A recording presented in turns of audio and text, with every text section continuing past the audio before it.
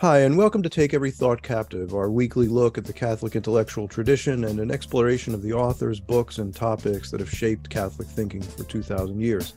I'm Dr. Richard Bulzacchelli, lecturer in theology at Catholic Studies Academy, in for Jason Gale, and I'm joined this week by Dr. Benjamin Smith, our lecturer in philosophy. Today, we'll be looking at arguments for, of all things, political authoritarianism, both ancient and new. What exactly is authoritarianism? Is there a rational or moral case for it? Can it ever be a legitimate approach to governance? Dr. Smith is planning an article on this topic for his Substack, the Logos Letter, so I'm sure he's got a lot to say about it. As with many jarring ideas, I think we'll find that the issue here is a bit more complex than we're usually inclined to imagine. So before we get started, don't forget the basics: like and subscribe, hit the bell, leave your comments down below, and don't forget to share our content with your friends. And Dr. Smith, why don't you get us started on this discussion? Thank you. I appreciate it. I appreciate the opportunity to talk about this. I think it's an interesting topic. It's sort of like, I think we did a podcast on monarchism not too long ago, it was sort of exploratory. Right. Although I think there's, actually more sympathy for monarchy than there used to be, maybe. There's probably less for authoritarianism, right? Right. It's just one of those terms that has a bad connotation to us, I think actually that I don't want to interrupt you right in your No, it's okay. initial thoughts, but as you mentioned, monarchy versus authoritarianism, I think in the mind of the typical American listener, the two are the same thing. Right, And, right. I don't think either of us would hold to that view. Yeah, so it's sort of tricky, and I think one of the things in political discourse that is difficult, right, is that the terminology can be pretty slippery, right? Yeah. And like I said, there's associations get made that maybe have some historical purchase in some periods, but then in others don't necessarily apply, or don't necessarily apply sort of theoretically, right? So I think it's a good place to start with this is to just begin with a definition, and I think a useful way for our audience would be to begin with a definition that distinguishes authoritarianism from liberalism, right? Very often in our contemporary discourse, those are sort of at odds. I remember during the Cold War, this is another distinction that would come out often.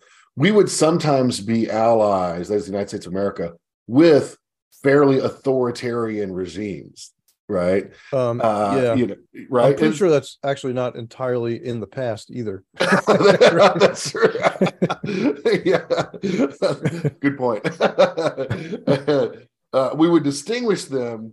Now we just don't say anything. But I remember sometimes being told, well, they're authoritarian, but not totalitarian, right? Which was an interesting distinction, right, on its own. But let's start with authoritarianism versus liberalism, right?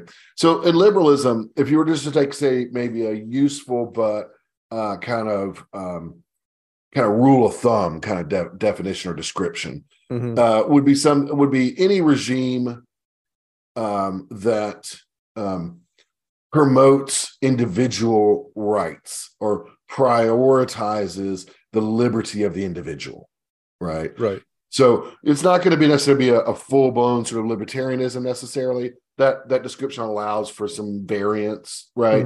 It also allows, very importantly, for different kinds of regimes. Sometimes we get these issues mixed up, right? You could have a liberal monarchy, right? Yeah. That's a theoretical possibility, right? Where you have the rule of one, but the way he rules is to emphasize the liberty of the individual. Yeah. Right. Similarly, you could have an aristocracy or a republic, right? Now, usually liberalism and a republic go together historically, but it's not absolutely necessary, right, to those go together. So again, sometimes we get issues of regime, that is the structure of offices, confused with these more substantive political questions, right? About what's the goal, right, of the state, right? Authoritarianism would just be, I think, again, good rule of thumb, the opposite of liberalism, in the sense that it would prioritize the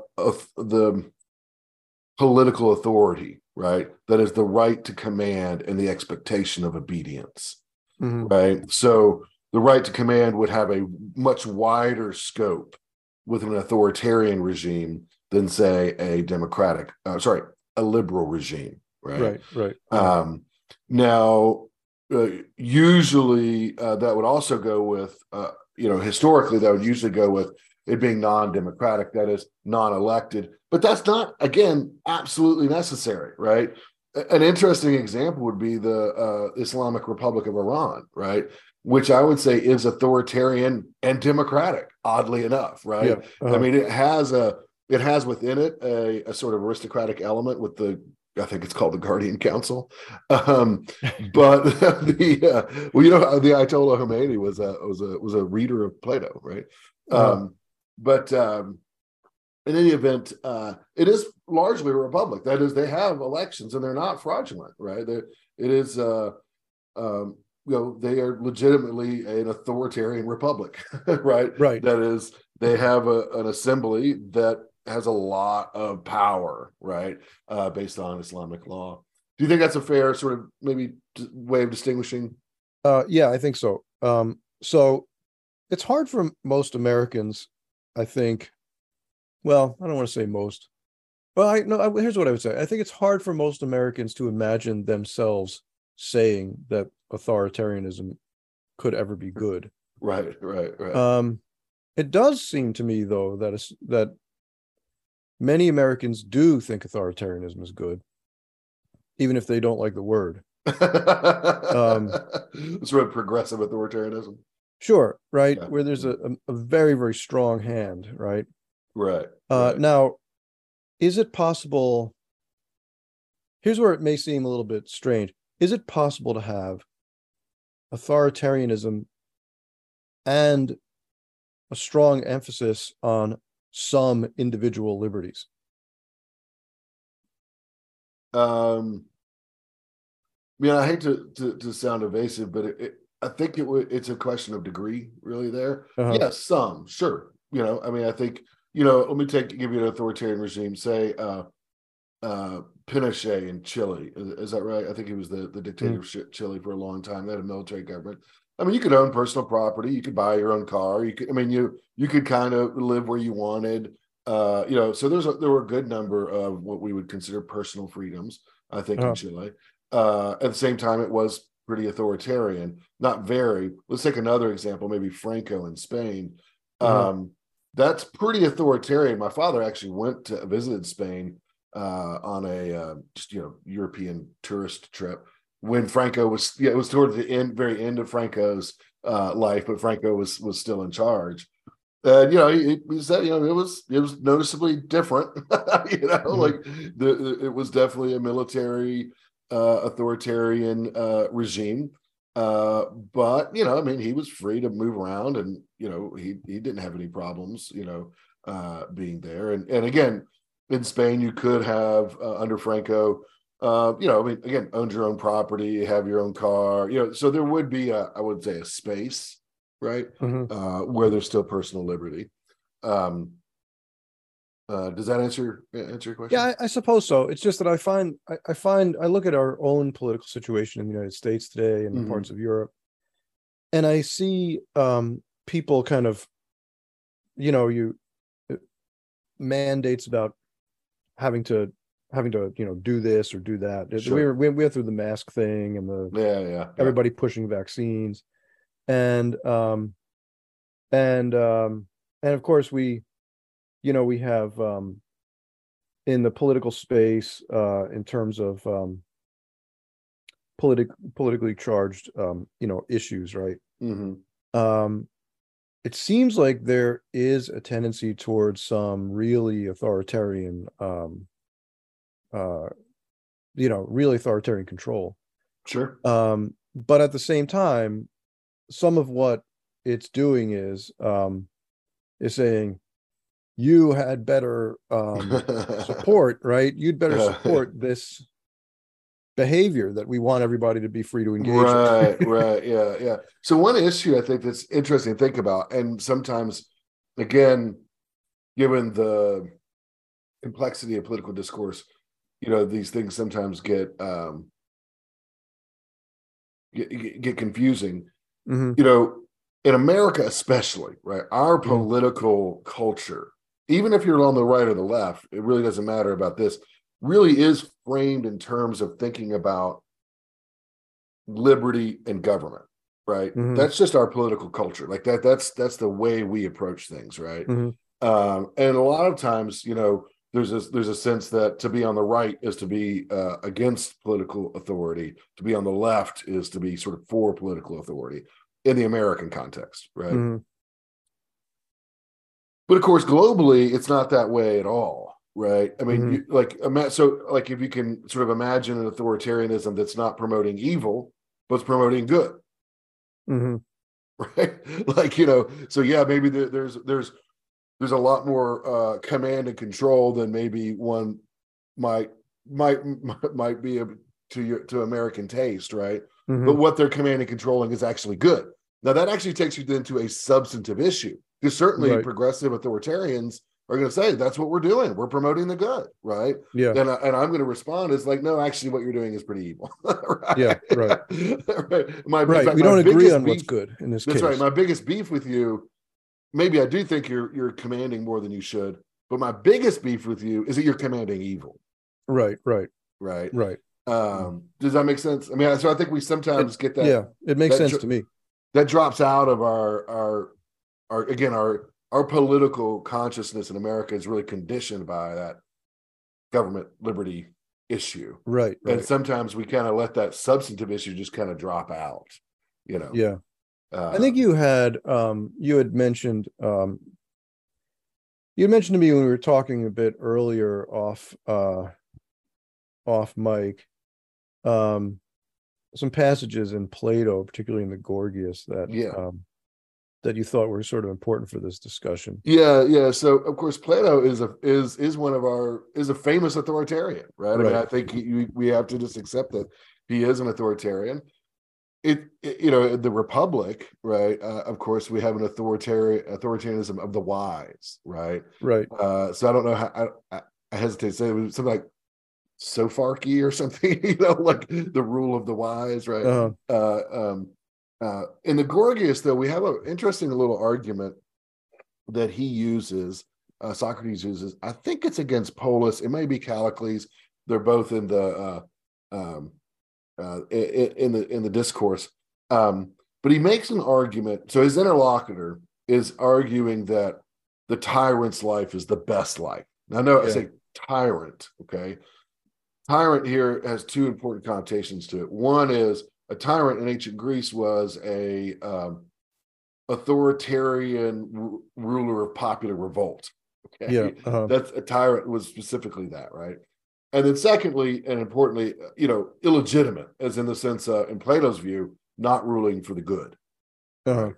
Just ruling for his own pleasure and wealth, and that's what Socrates in the Locker keeps saying, right? Is that the tyrant's the best because he can kill anybody he wants to kill. He can have anyone's wife. He can take their home. He can be super wealthy, etc. Right? So you're powerful and hedonistic, and nobody can stop you. And that's the best life, right?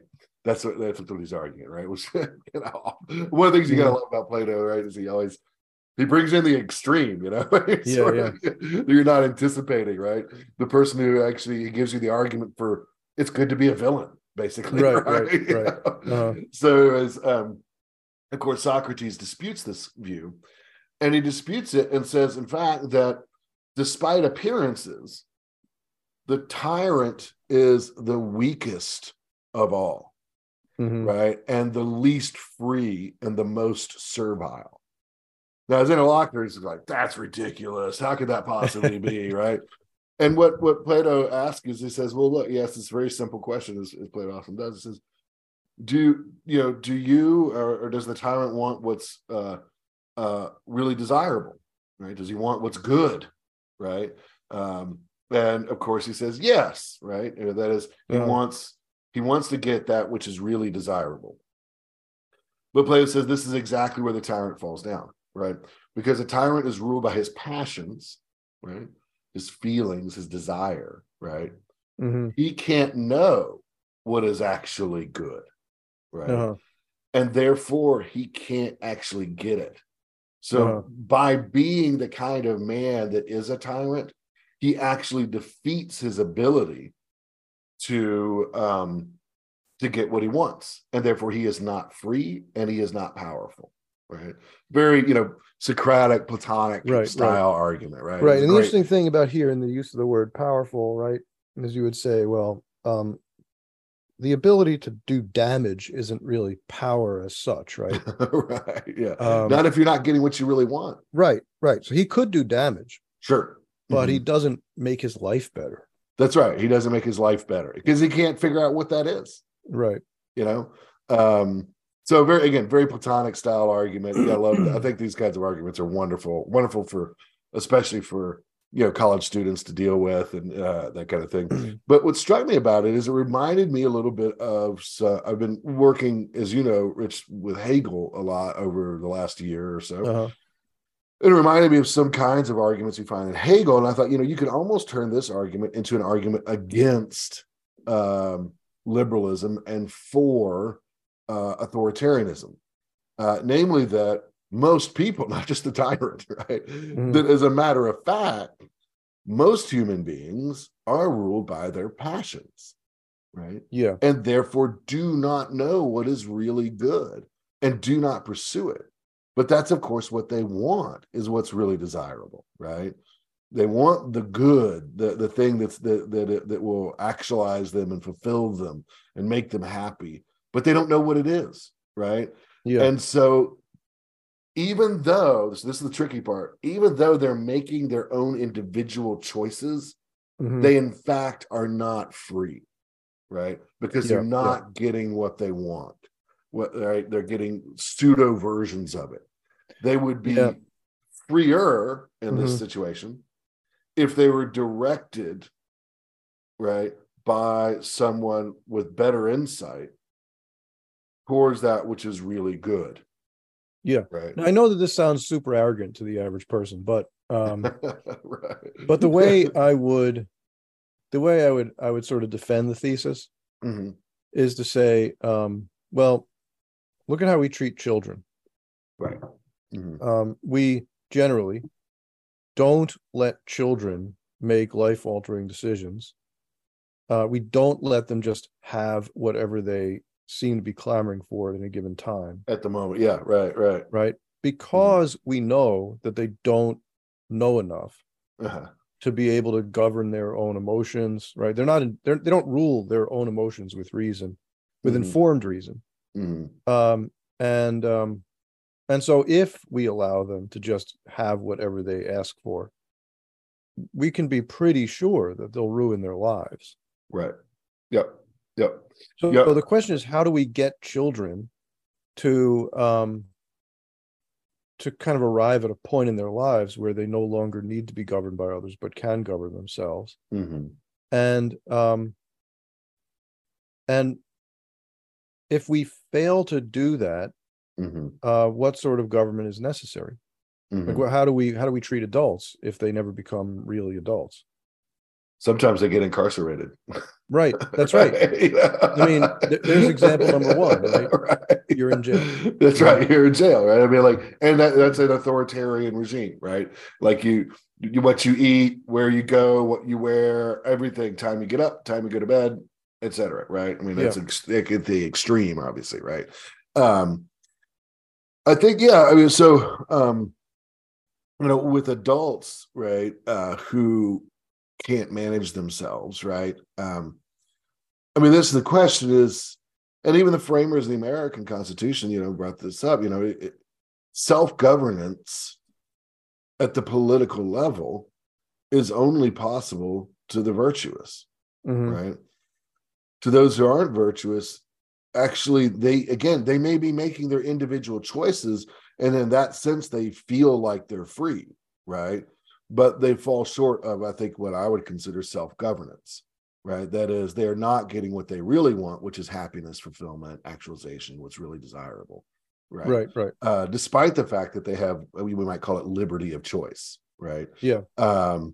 And so in such cases, right, their exercise of their own wills is to their own detriment. they're better off, and it's more loving, right? You might say, right? To not let them control their own lives, right? But to have their lives, at least in large part, maybe controlled by others. Yeah, it's a hard saying, but yeah, it's a hard saying. I know, and it cuts against the grain. And I do want to say here, like, even if I speak strongly here, I say all this with some qualifications in my own mind, right? I mean, I'm not entirely endorsing all this, but I think it needs to be thought about, and I think it's worth considering, right? So yeah. let's take a situation where you had an authoritarian government that was for the good, right? Okay. So Right. we can say, it's Plato's Republic, whatever, something along those lines. Kind of what would that look like, right? Mm-hmm. Maybe just in broad terms, right? Well, I think in broad terms, the downside here is that this affects the virtuous as well, right? Because you can't necessarily, it's going to be very hard to maybe suss out, especially early on, who's virtuous and who's vicious, right? Or who's just mediocre or intemperate. Right. But what you're going to have is a system in which the authority, we'll call it the guardians or something like that, makes a lot of the decisions that otherwise might be made by the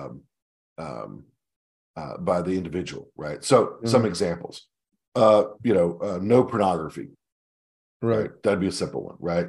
Just going to outlaw it.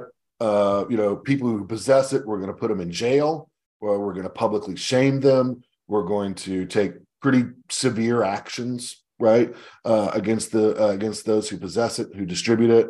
It will not be allowed on the internet. Again, anybody who's tries to make that, we're going to put them in jail. We're going to, it's going to be significant punishments, right? We're not going to leave you free to make that choice, right? Right. Similarly, might outlaw adultery or criminalize adultery. We might do things like install a curfew, right?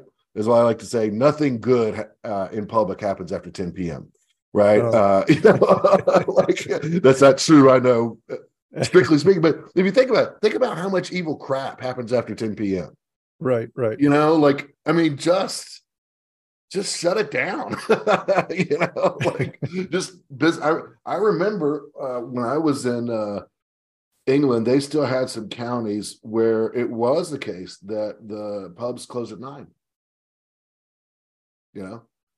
Yeah, that's interesting for it's not that bad. UK. Yeah, why do you have to you know what I'm saying? It's like, it's not, there's a lot of mischief that goes on. Right. Once you get past that, right? And a lot we might avoid. Now, is that strictly evil to be out in public past 10? Is it per se evil? Of course not, right? But these are the kinds of things that the authoritarian regime, knowing that it has people who can't rule themselves, the authoritarian regime says, just like I might say with my children, right? Be home by 9. Be home by 9. After 9, bad stuff happens to teenagers, right? Yeah. And I'm going to say after 9, bad stuff happens to Americans. So you can't be out after 9 o'clock, right? So those would be some issues. Now, I brought these up on purpose, right? One of them is a per se evil, pornography, right? So you could just say outlaw because it's evil, right? Right. But it's a kind of, I don't want to say trivial evil, but it's a kind of evil that's not an injustice, or doesn't necessarily involve injustice on the face of it, right? And so, it's not the kind of thing that's always going to be outlawed, like in a natural law regime, kind of depending on the relative status of the people. But in an authoritarian regime, for sure, right? You're just going to say, that's bad. You don't need it. It's out. Right? Yeah, there's no right to pornography. That's right. Yeah. Now, on the other hand, how late you stay up and where you go, usually we would consider that, something that is up to you, right? Yeah. But in this regime, we're saying no. Another example, of course, if this was a Christian authoritarian regime, would be just, all businesses except for maybe designated gas stations and hospitals would be closed on Sundays, right? Just across the board. Just we're shutting it down. No restaurants, none of that stuff, right? would be open. Even my beloved NFL, I would not allow them to, to play games on Sunday. Play games on Sunday. Right? I mean, that would be authoritarian. I mean, that would actually get people. Yeah, that would get people riled up. Right. Football. But the Guardians are caring for the people. So anyways, football players are people too. That's true. That's right. Break. You know what's really interesting though sometimes is you'll hear. I'm sure you've heard this before, but I know of several examples where waitresses who have to work on Sundays have mentioned that they would just rather be home, right, than making that money. They'd rather just be home. Like, it's actually charitable, right? Yeah. To when you think about the other side of the counter, right? Not just your side of the counter, but the other side of the counter, right? Why those people should just be at home, right, or at church, or both, with their families. So again, your wise guardians are caring for you, right? Yeah. And the counter argument would be, but they need the money, productivity, and the sure. GDP. But the authoritarian ruler would say, well, I understand those arguments, but that's precisely why we need to put limits. That's right. Right? Exactly. Because without those limits, people will just keep working. That's right. That's right. It's something interesting about the modern man, I think, especially, right? God tells us you have 6 days to work. And on the seventh day, you will rest. Is God an authoritarian ruler? I think so. I mean, actually, right? This is one of the interesting things about this discussion, right, that comes up to my mind is actually, at least from a Judeo-Christian perspective, and I would say also from a Muslim perspective, all governance takes its cue from an authoritarian foundation, and that is the divine and natural law. Right. Yeah. Right. I mean, God makes the world, determines the parameters, decides what's morally good and what's morally bad. He makes commands. Now, those commands may be rational commands. They may be for the good. I'm sure they are. Sure. But they are commands. Right. Yeah. Yeah, they are. Yeah. And here's what's interesting. This is very much within the classical Christian tradition. Obeying those commands is not servile. Obeying those commands is actually freedom, right? Right. In fact, if all you could muster is a servile obedience, you're deficient. Right. Sure. Response to God. Yeah. But just obeying those laws is good, right? I mean, it's actually it promotes your flourishing. It that's how it's presented. What you really want, right? That's how it's presented in the Bible, right? Right. Yes. Absolutely. Like, we're so fortunate to have the Torah. That's right. What other nation knows how to please God? I mean, that's real freedom. Yeah. That's right. Yeah. So I mean, I think those examples, right, open up, right? I think at least as somebody who's grown up on, sort of the right in America, right? Of course, I have my own political culture and background is to be pretty wary with respect to authoritarianism. Yeah, right? Because it's so easy to abuse it. Of course. And I think that's probably one of the strongest arguments against it, right? But on its side, you can see how, if it's the case that we're like this, and I think it's arguable that we are and always have been, maybe to greater or lesser degrees, right? But we have a sense, like, we just can't help ourselves, I mean, I don't mean that in an absolute literal sense, but that we just have a tendency to run amok, right? And that the argument for authoritarianism is not that I want to deprive you of a good, but I want to put you in the best position to achieve the good, right? And by so doing, get what you really want. Now, Thomas doesn't exactly put things this way, but one thing he does talk about, Thomas Aquinas, is at least the possibility that a man begins to obey the law out of fear, but over time obeys it by custom and then even rationally. That is, he comes to see the good in it. So he's not just Thomas says, when it comes to the unruly, all things considered, it's best that they just obey out of fear, right? I mean, right. all things considered. You can't expect more from them, so. That's right, yeah. But, there's at least the possibility that long obedience might actually train them to where they, oh, yeah, like this is actually good, right? Mm-hmm. It's good to get to bed early and not be out till midnight, winching and drinking, and you know what I mean? Like actually, I feel better and I'm more productive and I'm, like all this sort of thing, right? So I think, those are the kinds of arguments you might make for authoritarianism. Right. And the idea that obedience in such a situation, this might be even a little more controversial, that obedience in such a situation is actually, it promotes freedom more than, say, vice does, even though you're being deprived of the liberty of choice in a lot of areas. Why is that? Because you're getting what you really want, which is really desirable. Yeah. Real good. So people would say, though, well, no, the ability to make my own choices is so fundamental a good that to deprive me of that is to do the greatest harm. How would you reply to that? Because I think that's kind of the attitude many people would have today.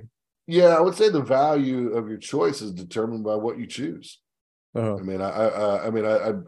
think that's the counterpoint. Like, we don't think all choices are good. Yeah. Absent. You could bring in some extreme examples, and people say, of course, right? I mean, like you choose to rape, to murder, was it good because you chose it? No, right? You chose it, and it was bad, and your choice was bad, right? And we should have prevented you from choosing. That's right. Yeah, it was right to do so. Yeah, and not only good for others, but even good for you. Yeah. Uh-huh. Right. That we prevent you from making those choices. Now, good. Obviously, of course, even liberal regimes outlaw such, those kinds of heinous acts. But just to the philosophical issue, right, or the ethical issue of the choice there, right? I think those kinds of examples bring out that the choice, absent the object in the end, right, is not enough for moral analysis. So, right. So here's what comes to light. Okay, is that it seems to me there's no such thing as a society in which nothing is against the law.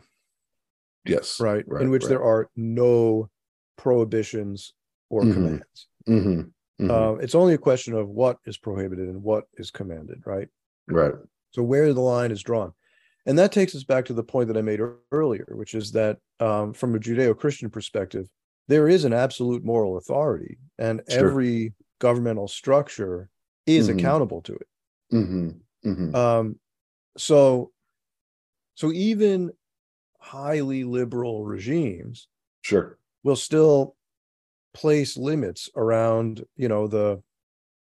around basic moral laws, the most fundamental moral laws, right? You don't deprive the innocent of life on purpose. I mean, so the principle, I guess the principle is established.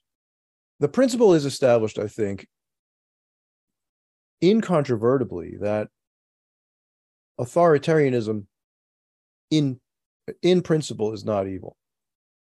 Does that make sense? Like in principle, it's not evil. We know that because if it was, then God would be evil. Right. Yeah. And maybe some people think that, but maybe you don't want to live in the society that they would create. Yeah, John of St. Thomas, speculating on the motives of Satan, it's the idea kind of a kind of false freedom there, right?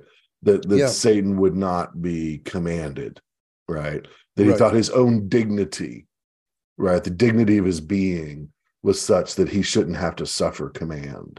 Right. Isn't that interesting? Yeah. And I'm sure it is the case that his being, metaphysically speaking, has a high status, but still not God. Right, right. I always thought that passage in John St. Thomas was interesting. It is, and the thing is, what's so it's so poignant, because I think you can actually see today there's a movement toward Satanism today, right? And there are those who really want to worship Satan, and there are those who are really just sort of trying to put a metaphor to atheism. But either way, right, it's autonomy of the self above all things. Yes, right. Self-rule. Yeah. Yeah. I think that makes sense, so in this, so if we want to say there's at least it makes sense, right, that you would adopt that model, right? Yeah. I mean, if you were to go with somebody, was it Blake, the famous poet, right? Who, Satan, when he's thrown out of heaven, has Satan say, I'd rather rule in hell than serve in heaven, right? I mean, that's the perfect, rebel, right? Against legitimate, true, divine authority, right? The very highest authority there is. Now, of course, all of this is, so if all of this is correct, right, we're going to hold it's at least possible, right? Yeah, possible, right? That we could have a rational authoritarianism, right? Yeah. And a just authoritarianism. Yeah, it would, yes, absolutely. And that in such a case, right, you would be, it would be good to be obedient to the state, and not contrary to your freedom, right? Let's put it that way, right? Your genuine, authentic freedom. Yes, let's define that. Your genuine, authentic freedom. Your capacity to pursue the true good. That's right? And to become the best version of yourself. Yeah, absolutely. Yep. I mean, you would be doing that, right, under a rational authoritarianism that was just and good. You would still be making the choice to obey the law, right? I mean, so there is still choice there. And if you're a virtuous man, you would be doing it for the sake of the good. You might recognize a virtuous man delights in doing the good, right? That's right. You might realize, look, it's not literally the case that it's a sin to be out after 9 o'clock, right? I recognize that, but I also see that the authority has created an environment that is overall for the common good, right? And that it is it's promoting these real goods, even though in itself being out past 9 is not bad, right? You would think of it the way you might think of it. You would think of it the way you might think of paying reasonable taxes, right? You would be like, it's not a confiscatory tax, right? But I am losing money in taxation, but I know that by paying my taxes, I have a fire department, I have a police force, I have a military, right? We have roads to drive on. Yeah, and I think another example would be like traffic laws, right? Which are not per se goods or evils, right? According to natural law, but you should obey the traffic laws, right? There is a higher level command, right? I really love to drive on the left side of the street right now, but I recognize that it's good for everyone if I just drive on the right side. That's right, including myself. Right? So I think that would be helpful. Now there is some bite. There is some pinch to this, of course. But I think in the sense that, the scope of your own freedom, right, is the scope of your own individual choices, right, is going to be more limited or appear to be anyways, in some senses, right? But as again, it's not going to actually undercut or subvert your authentic freedom, right? Your true freedom. What do you think about such a regime, Rich? No work on Sundays. Businesses close at 9. No pornography. we could come up with some other things. Yeah. Well, let me say. How about this? I think a really good one would be like, we just have 4 channels to watch, 5 channels to watch. We don't need more than 5, right? And that they all go off at 10 o'clock. Right? There's no like watching TV in the middle of the night. That's right. Yeah. Like, we don't need it. It's bad for us, and we know it's bad for us. Good. So here's what I would say in response to that. I would prefer a society in which such measures were unnecessary. Okay. I don't really have a problem with the illegalization of pornography, but I mean the restrictions on when I'm out, how many channels are on TV, that sort of thing. That seems to that's pushing a lot further than I think is really ideal. But here's the problem is, I look out the window today and it does seem to me obvious that very many of, this is going to sound really arrogant, but hey, you're listening to us. That's you go listen to egalitarianism. Yeah, go listen to somebody for egalitarianism if you want, right? It's going to sound really arrogant, but it does seem to me in our society that very many of my fellow citizens are incapable of self-governance. Yeah. That they make self-destructive choices on the regular. And like that's probably more normal than unusual for many, at least in the big questions. Are they leading their lives in such a way as to become better people, or are they becoming more vicious in the way that they make their choices?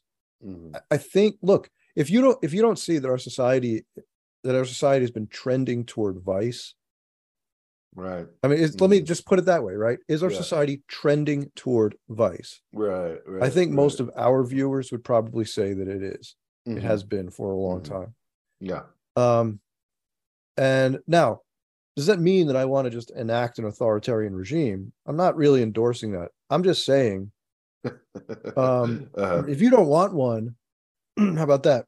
If you don't want an authoritarian regime, then we need as a society to decide to become capable of self-governance. We need to start pushing back toward virtue of our own accord. Sure. Yeah. Now, there's a really dangerous thing here too, though, right? And that is, just because you get an authoritarian regime, like we said, in principle, an authoritarian regime could be good. Right. Yeah. Right. It could also be very, very evil and could command evil, right? Sure. As we mentioned with certain political movements. So we don't want that either, right? That would be even worse than the society that we have, where we're trending as a whole toward vice, right? We're trending to a whole toward vice, to the point where people might even think we should be commanded to be vicious. Yeah, so I think it's a great observation, Rich, and it goes to, I think, a lot of classical political thought, right? It, thinks about sort of what's the better or the worst, and like the best might be a virtuous monarchical authoritarian monarch, right? But the worst is a vicious authoritarian monarch, right? Yeah, right. Right. So we're sort of muddling through in this kind of middle position in a declining republic, we might say. Yeah, declining republic. So I mean, that kind of seems to me where we are at the moment. And for my own part, I kind of think I sort of want a little bit more libertarianism, because I fear that mostly I would prefer a world in which I don't have to command virtue, right? I prefer that world. And I fear very much the world in which vice is commanded. Yeah, and that's a completely legitimate, I think, concern. But let me pose you a practical, concrete question. Do you think at this point, we've been talking So I hope our listeners aren't depressed. We talked last time about decline. Now we're talking about authoritarianism. Anyways, sorry, guys. We have other topics. But this is just what's on my mind a lot recently. But the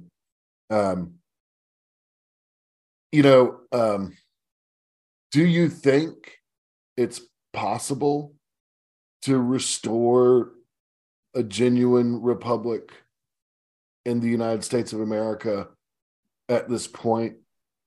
And then a second question is, are we inevitably going towards some version of authoritarianism? Mm-hmm. And the question is, it's just either going to be a authoritarianism of the left or the right. Yeah. So those are two questions. Yeah, that's a great question. We should, before I even begin to formulate a response, I want to say that the question is about diagnosis rather than endorsement. That's correct. Yes. Right. That's a description. Yeah. And so would be my response. Right. So what do I actually think is happening? Are we unrecoverable as a republic? As a republic, I think the answer to that is yes and no. Okay. And here's what I mean. So yes, I kind of think we're unrecoverable if by this we mean the United States as it appeared in 1950 something. And I know it wasn't all great all the time. It was pretty great. It was much better than I'd be happy we make to go it back. Yeah, it was pretty good for the most part, right? Aside from a few serious injustices that we were able, from our own moral fiber, ultimately to put behind us. Yep. It was pretty good, right? Mm-hmm. So can we ever go back to that? I'm not sure that we have a road back to that. Mm-hmm. That's very direct. Mm-hmm. It seems to me that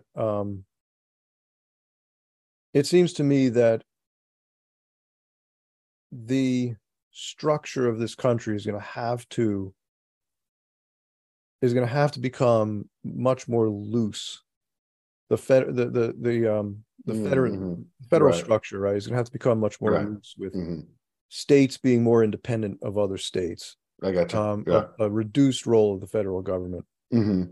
If in fact we are to see any sort of virtuous republics. Yeah. Okay. So I think what we'll find is in that structure, we'll have a number of virtuous republics and a number of really vicious ones. And maybe they won't even really be republics.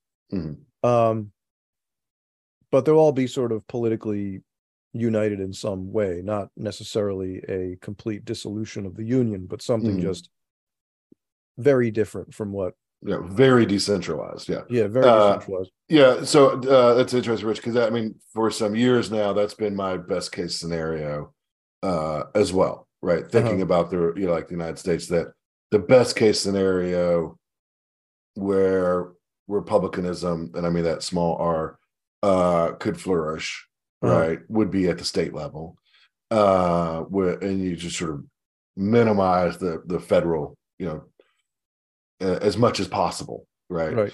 And it's arguable, I think very arguable, that actually is the original intent.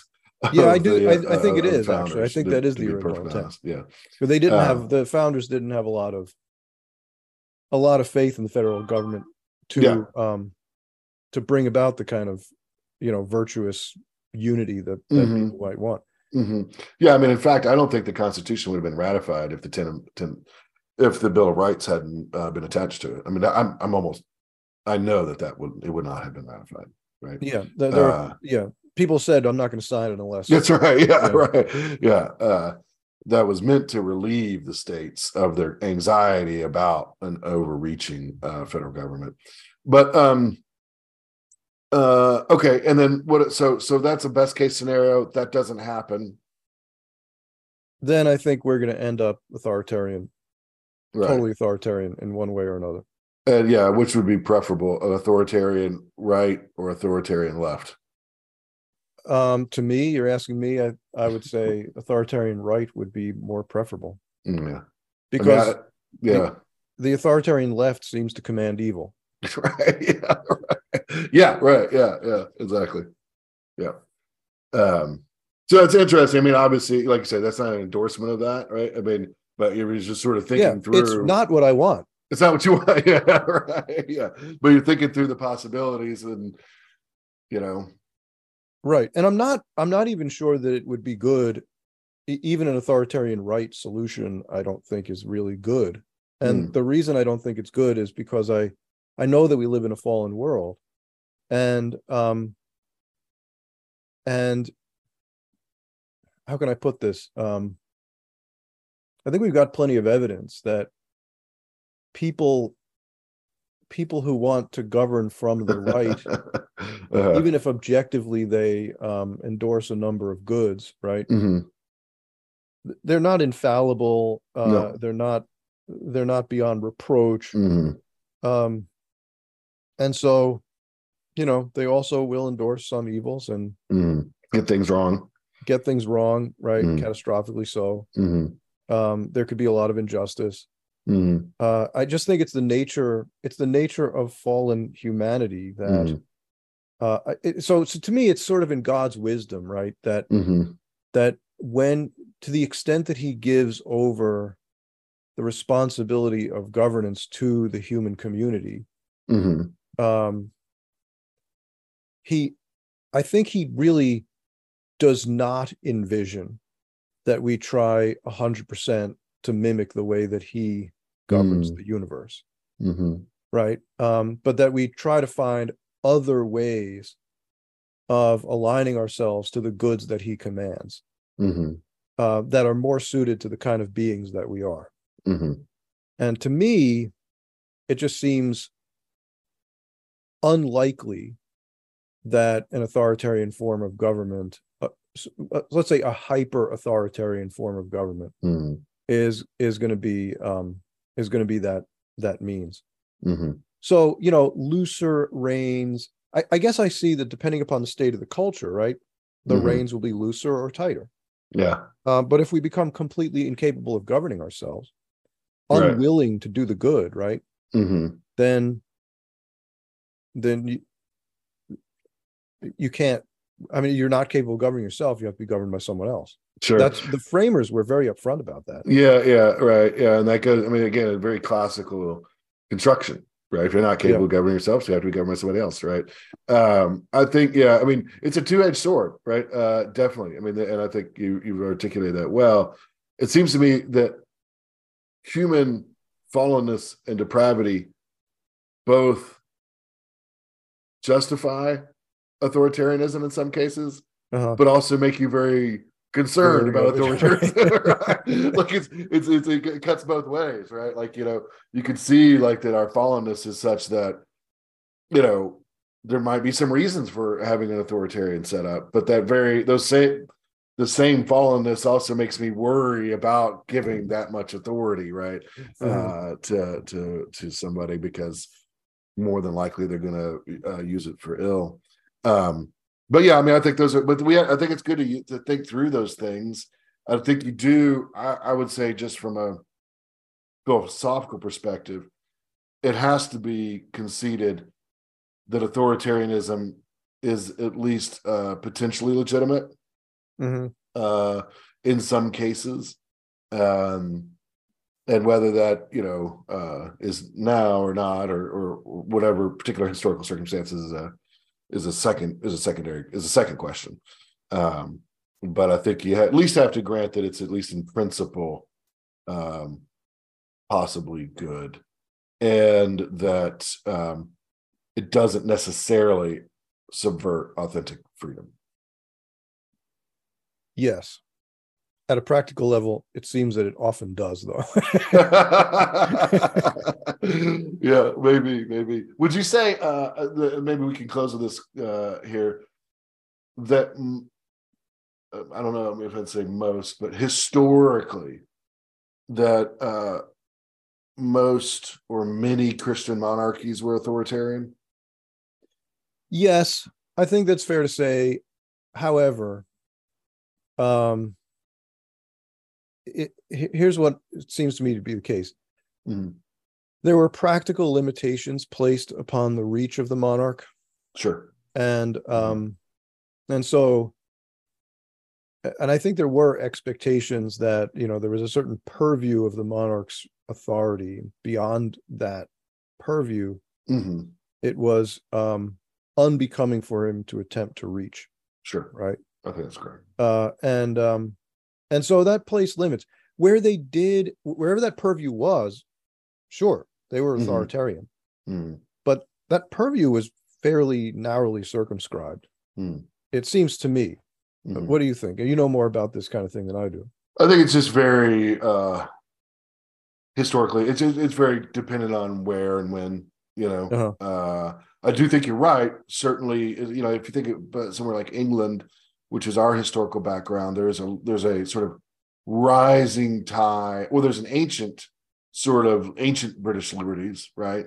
That were certainly guarded jealously, and then in the mid to late medieval period and into the early modern period, a rising tide of liberties that